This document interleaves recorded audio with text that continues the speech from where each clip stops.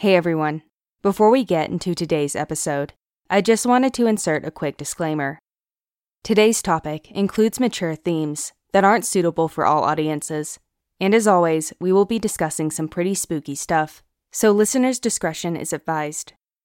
Thank you for your understanding, and without further ado, let's get into today's episode.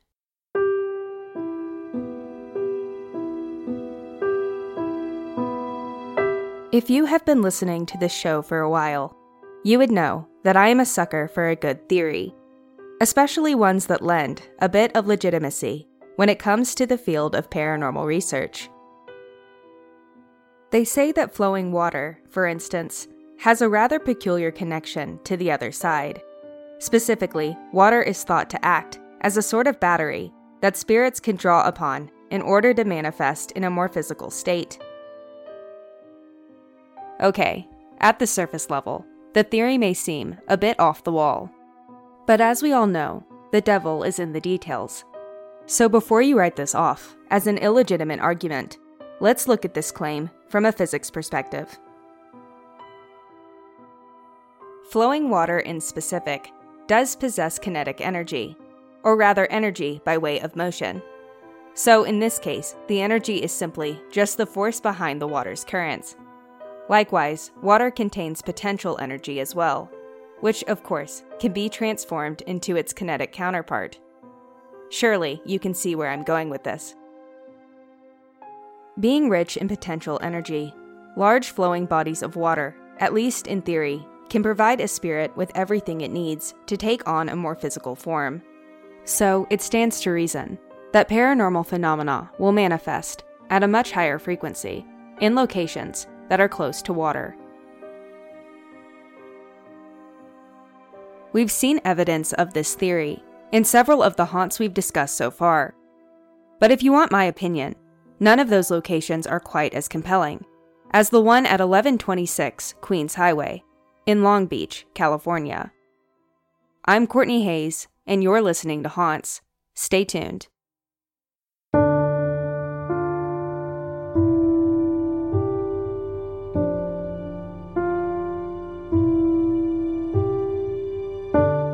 The RMS Queen Mary was a true testament to luxury transatlantic travel. Her story began in the 1930s when executives at the Cunard Line, a prestigious British shipping company, conceived the idea to build the most luxurious ocean liner the world had ever seen. It wasn't long before construction of this elegant ship commenced at the John Brown Shipyard in Clydebank, Scotland.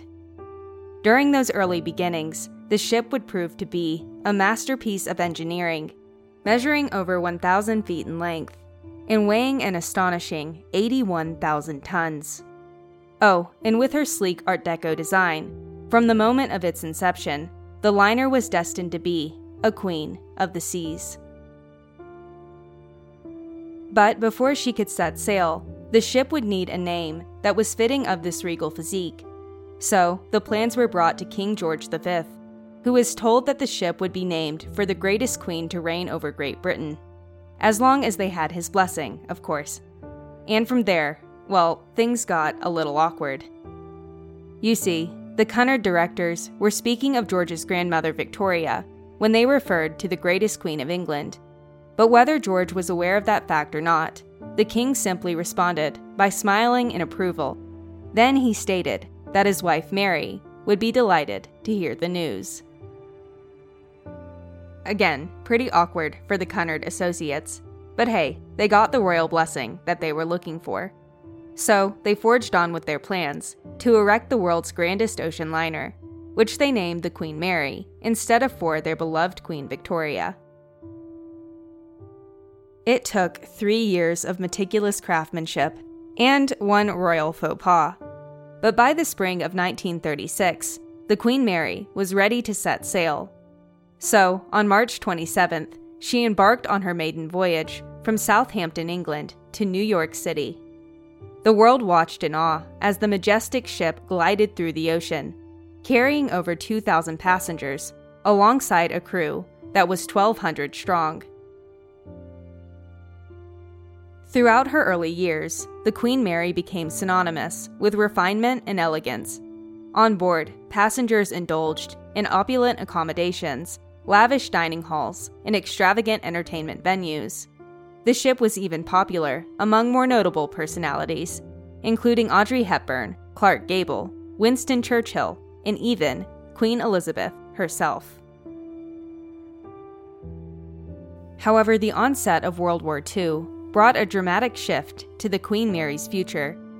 By 1939, this elegant ocean liner was converted into an oppressive warship, and with Art Deco designs being somewhat less fashionable in the Pacific Rim, the Queen Mary was stripped of her luxurious amenities and painted a somber gray. The Gray Ghost, as she would be called throughout her service, now embarked on a new mission. Instead of carrying high-class passengers across a glass sea, the ship was now under strict orders to transport wary Allied troops across more treacherous waters. For 6 years, the vessel played a vital role in the war effort, traversing the Atlantic Ocean more than 1,000 times, transporting over 800,000 troops in the process. The Gray Ghost, of course, faced numerous dangers during her wartime career, including German U-boats and unyielding storms. But her speed and agility proved to be more than helpful in evading those threats. And by the time that the war was over, the Gray Ghost found her way to calmer waters relatively unscathed.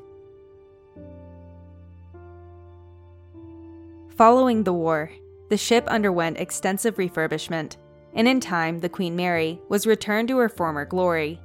She resumed her transatlantic passenger service, captivating a new generation of travelers with her unmatched charm and elegance. This fact remained for the next 2 decades, while the Queen Mary once again became a symbol for luxury and sophistication.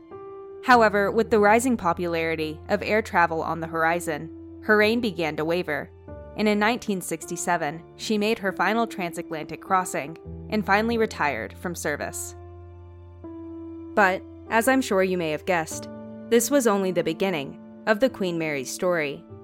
Because in 1968, she found a new home in the bustling port of Long Beach, California. It was there that the iconic ship was transformed into a floating hotel and museum, one that would forever preserve the Gray Ghost's chilling legacy.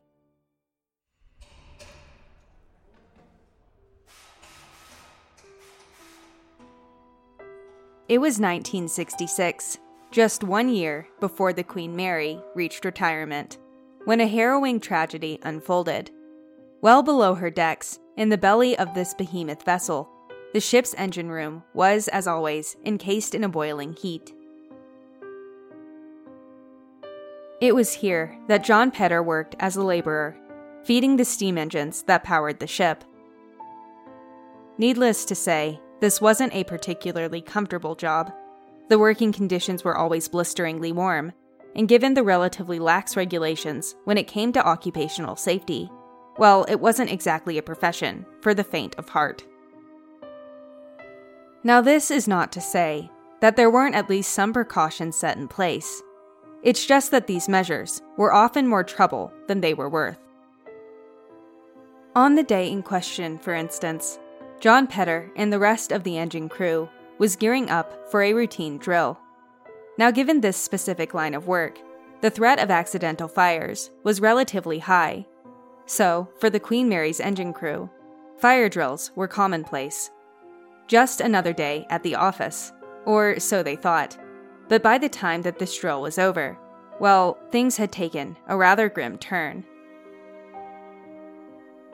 You see, the Queen Mary, like most ocean liners, had a system of watertight fire doors.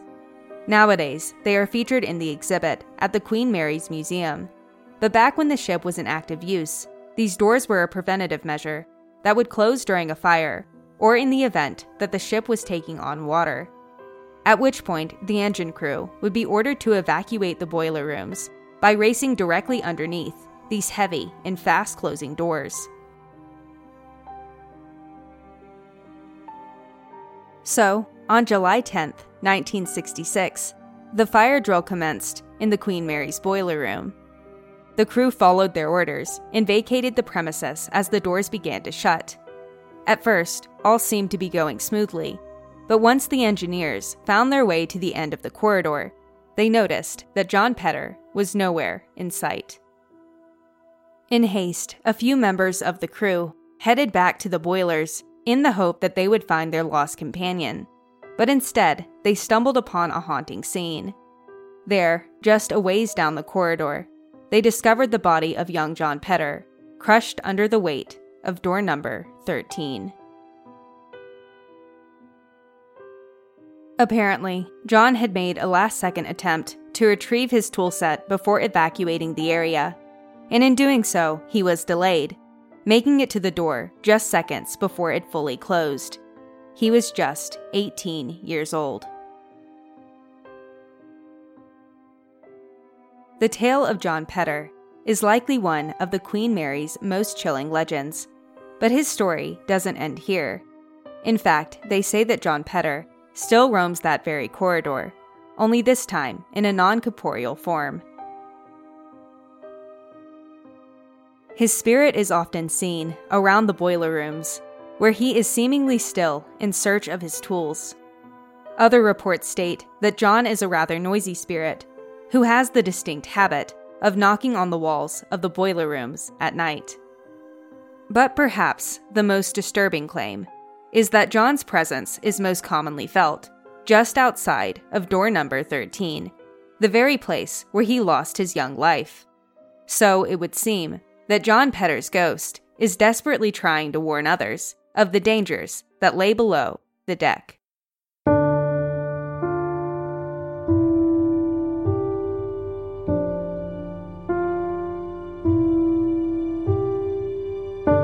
By now, we all know that water is energetically connected to the other side.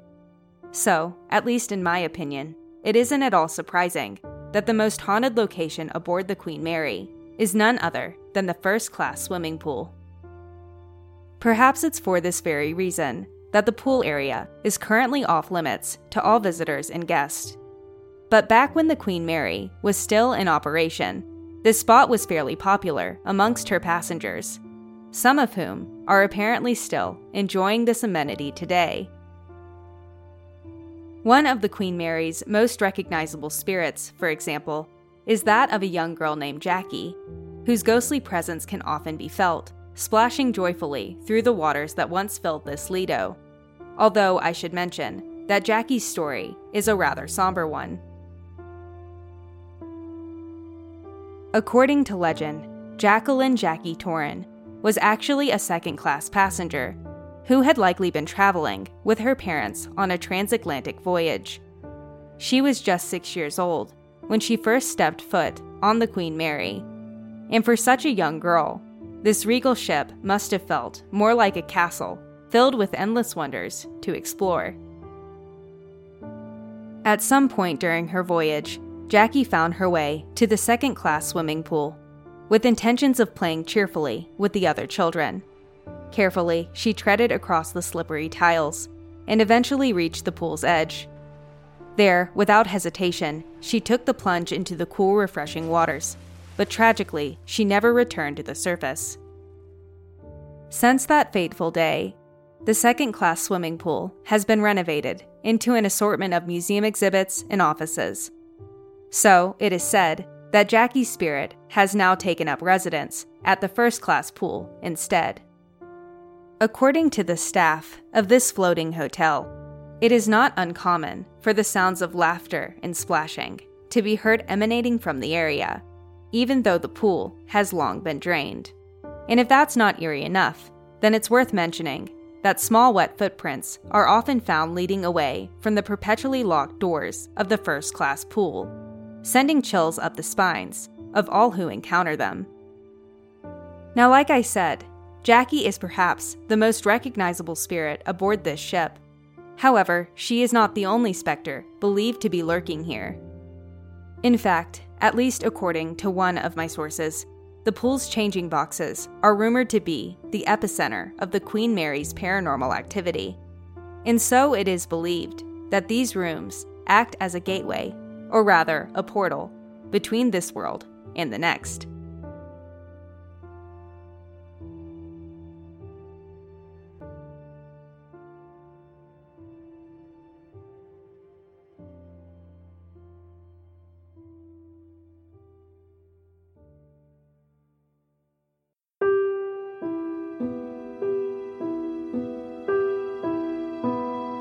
When sharing ghost stories about the Queen Mary, you can't get very far without mentioning stateroom B340. It has long been said that this is the most haunted stateroom on the entire ship, and as such, B340 has gained a somewhat menacing reputation. Unlike the other legends that I have mentioned earlier in the episode, the entities that dwell within this space are more foul in nature. In fact, B340 spent a long stint being closed to the public due to the ongoing complaints about aggressive paranormal activity from countless guests staying in this room. Now it is true that stateroom B340 has since reopened to hotel guests. You can even book these haunting accommodations on the Queen Mary's website, which, as always, I will have linked in today's show notes. But the question still remains: who, or rather, what, is haunting this infamous room? So the story goes, an unknown man booked third-class passage from Southampton to America on the Queen Mary's final voyage. Inconspicuously, he boarded the ship and settled in for a 39-day-long journey across the pond.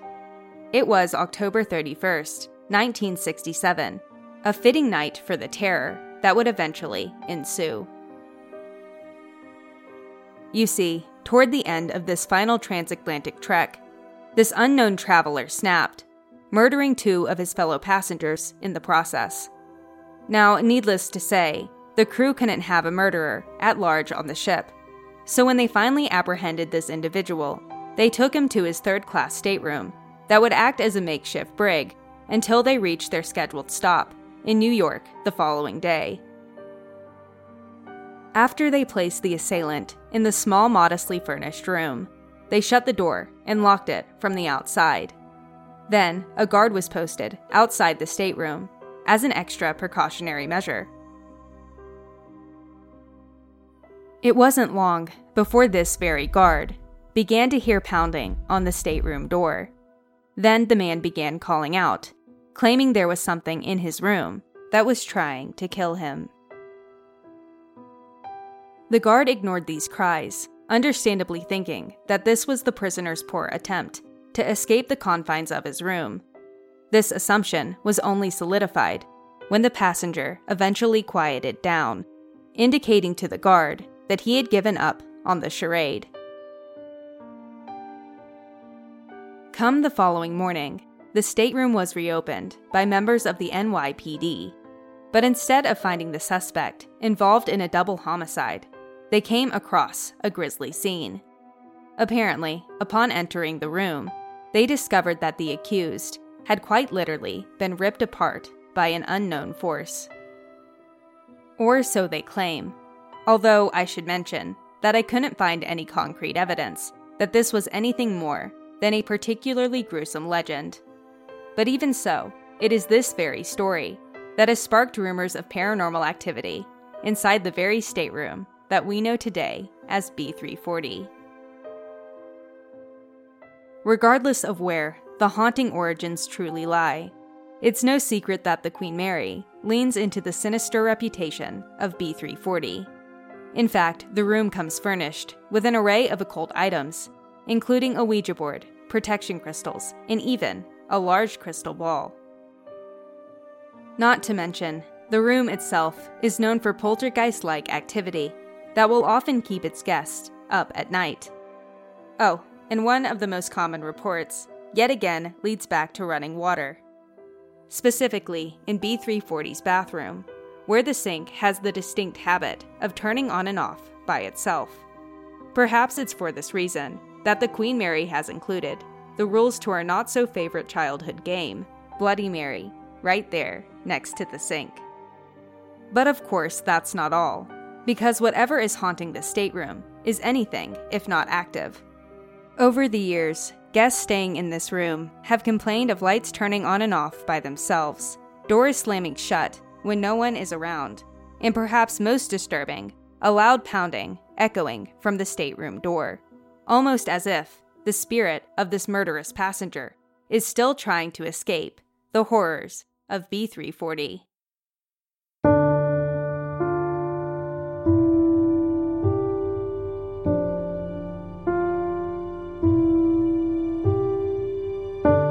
By now, it should be apparent why the RMS Queen Mary has a reputation for being the world's most haunted ship. But don't just take my word for it, because the lore surrounding this vessel and her hauntings are riddled with first-hand accounts. So before we end today's episode, I would like to leave you with one final story.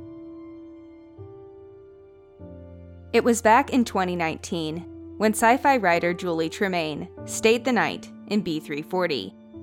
Of course, she had heard the rumors, the ones claiming that this was one of the most haunted hotel rooms in all of the United States. But for Julie, that was somewhat of a plus. After all, she was an expert when it came to all things paranormal. In fact, she was traveling with a team of paranormal investigators, led by none other than Amy Bruni of TAPS. Her night in B340 began with an investigation of the room itself, during which she and the team communicated with a handful of spirits who weren't exactly welcoming of their guest. Then, at around 2 a.m., the team departed. Well, aside from Julie, who had booked the room for herself. Once her companions had gone, Julie set up an SLS camera in the corner of the room. Now, as a quick aside, SLS cameras can supposedly map out figures that are not visible to the human eye. So, it was the ideal piece of equipment to document the room while she slept. After she hit record, Julie climbed into the single queen-size bed, leaving the lamp on as she went. She closed her eyes and tried to sleep, but even in spite of her jet lag, Julie remained restless. An hour passed, and Julie lay there wide awake, staring at the ceiling. Then, at exactly 3 a.m., an unmistakable whisper reached her ears that was coming from somewhere outside her door. Likely assuming that this was another guest who thought the witching hour was an appropriate time for sightseeing, Julie climbed out of bed and swung open the door, only to discover an empty hallway, devoid of any human life. The next morning, Julie eagerly reviewed the footage captured by her SLS camera, anticipating any potential evidence of the paranormal. And in doing so, she made an unwelcome discovery. At some point during the night, while she was completely unaware, an unseen visitor had entered her room. There, in the corner of the frame, a figure loomed ominously, mere inches away from where Julie had slept none the wiser.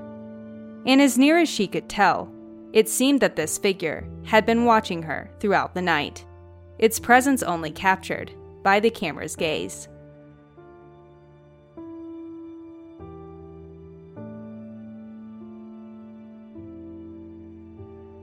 This episode of Haunts was written and produced by me, Courtney Hayes. If you've been enjoying the show so far, I would greatly appreciate it if you could leave us a review. A lot of work goes into each episode, and supporting the show in this way really helps us reach more listeners each week. It's entirely free and takes about 30 seconds, and it would genuinely mean the world to me. Also, if you're interested in learning more about today's topic, I greatly encourage you to check out the show notes section on our website at hauntscast.com. This is the location where I share my sources and provide any visual aid that may be referenced during the show. Finally, I would love to connect with you online. You can find me on Instagram at hauntscast, or you can join our email list for updates about the show. Thank you again for listening, and until next time, happy haunting.